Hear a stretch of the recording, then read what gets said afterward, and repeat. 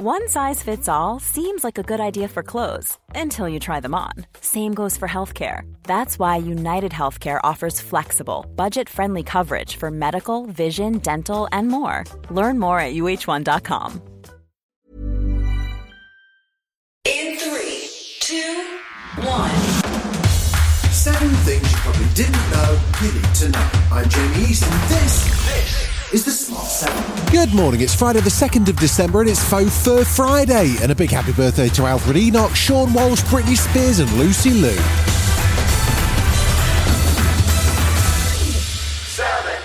The UK's in the middle of a wave of strike action and it's starting to feel like a general strike might be on the cards. Union leaders took part in a Sky News panel on Thursday after Wednesday's announcement that ambulance workers in England and Wales are set to strike before Christmas over a pay dispute. They'll be joining postal workers, rail workers, nurses and teachers who've already confirmed December walkout dates. Here's Dave Ward from the Communication Workers Union explaining what he thinks needs to change to see industrial action called off. This country, more than at any point in our history, needs a new deal for working people. Meanwhile, Dr Emma Runswick from the British Medical Association addressed the government directly. You are able to stop strike action in the health service if you so wish. You just have to be willing to come to fair deals with us on the issues that matter to health workers. And with the coordinated strike action across the NHS this winter looking increasingly likely, Kate Burley asked Labour MP Thangam Debonair for her view. Do you support coordinated strike action? Well, I really hope that it doesn't come to that, but it is on the government. It is on the government. It will be a government failure. If it does, that's a sign of government failure to take responsibility.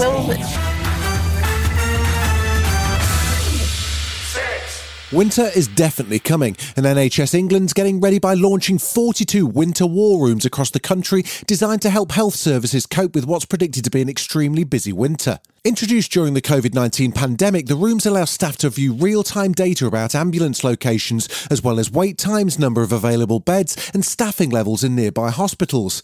NHS England's Dr Vin Diwakar explains why this will be beneficial. Now that means when we're under severe pressure, we can make decisions, for example, about diverting ambulances to hospitals that may be a little bit less busy at that particular point in time.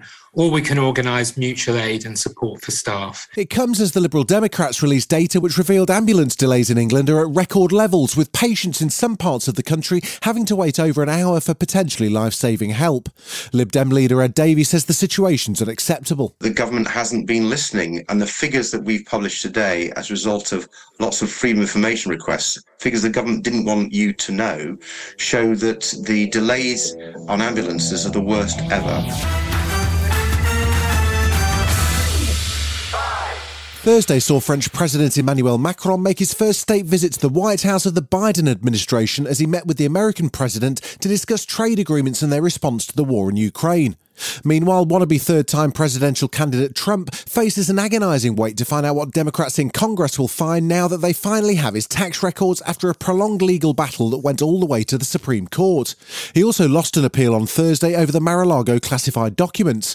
With the clock ticking until Republicans take over the House, former US National Security Advisor John Bolton made an appearance on Sky News to explain why he thinks Trump, who's already announced his presidential bid, may not actually become a candidate in 2024. I think he's very worried he's going to be indicted by our Justice Department.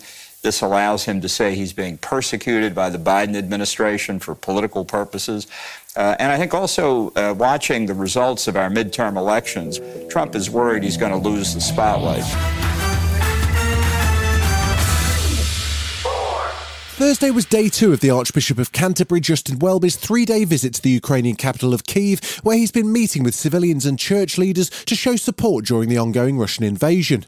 Meanwhile, intense Russian shelling saw further power outages in the recently recaptured Ukrainian city of Kherson just days after electricity was restored to the region. Former British Chief of the Naval Staff Admiral Lord West says the repeated missile attacks on Ukrainian energy infrastructure are indicative of Russia's strategic failures on land. The Russians, having failed tactically, and their military forces, their land forces, performing pretty abysmally, have realised that they need to do something as a game changer, and what they're doing is that they're attacking Ukrainian infrastructure on a bigger and bigger scale. Still to come on the Smart 7, 2 more big shocks at the World Cup, and it's Dolly, Parton and the Two Bears, right after this.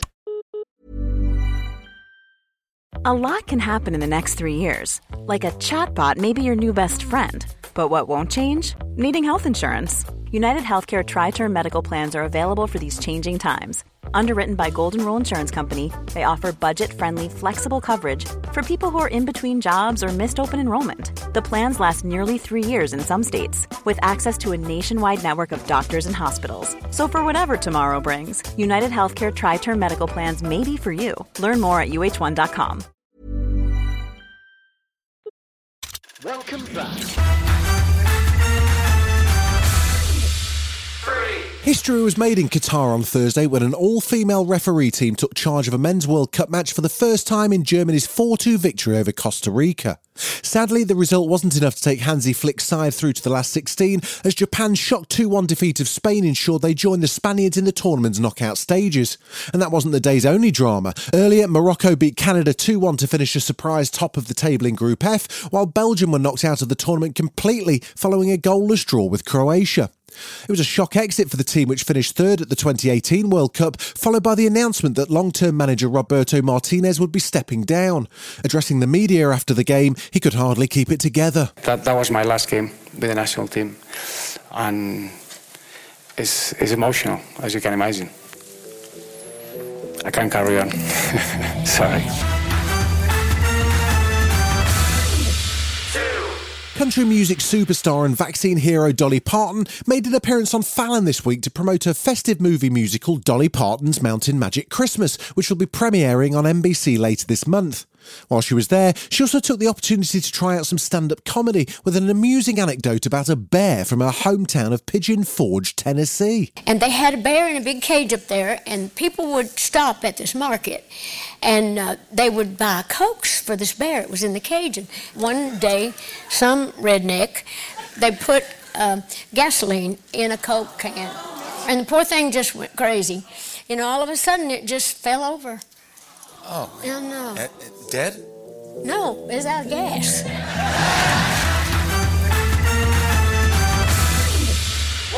Speaking of bears and coke, not a sentence we've had to use that often, the trailer's just dropped for Cocaine Bear, a new horror comedy about a bear who goes on a killing spree after accidentally ingesting a large quantity of the Class A drug. Remarkably, it's actually based on a true story. In 1985, a bear died after eating millions of dollars worth of the substance, which was dumped in a forest in Georgia. Nicknamed Pablo Escobar, his stuffed body became a tourist attraction in Kentucky before apparently inspiring a movie. Cocaine Bear will be released in the UK early next year, and it looks absolutely insane, so get ready. The bear, it did cocaine. There was a bear. A bear? It was. Hey, that's inappropriate. Apex predator. High on cocaine. Out of his mind.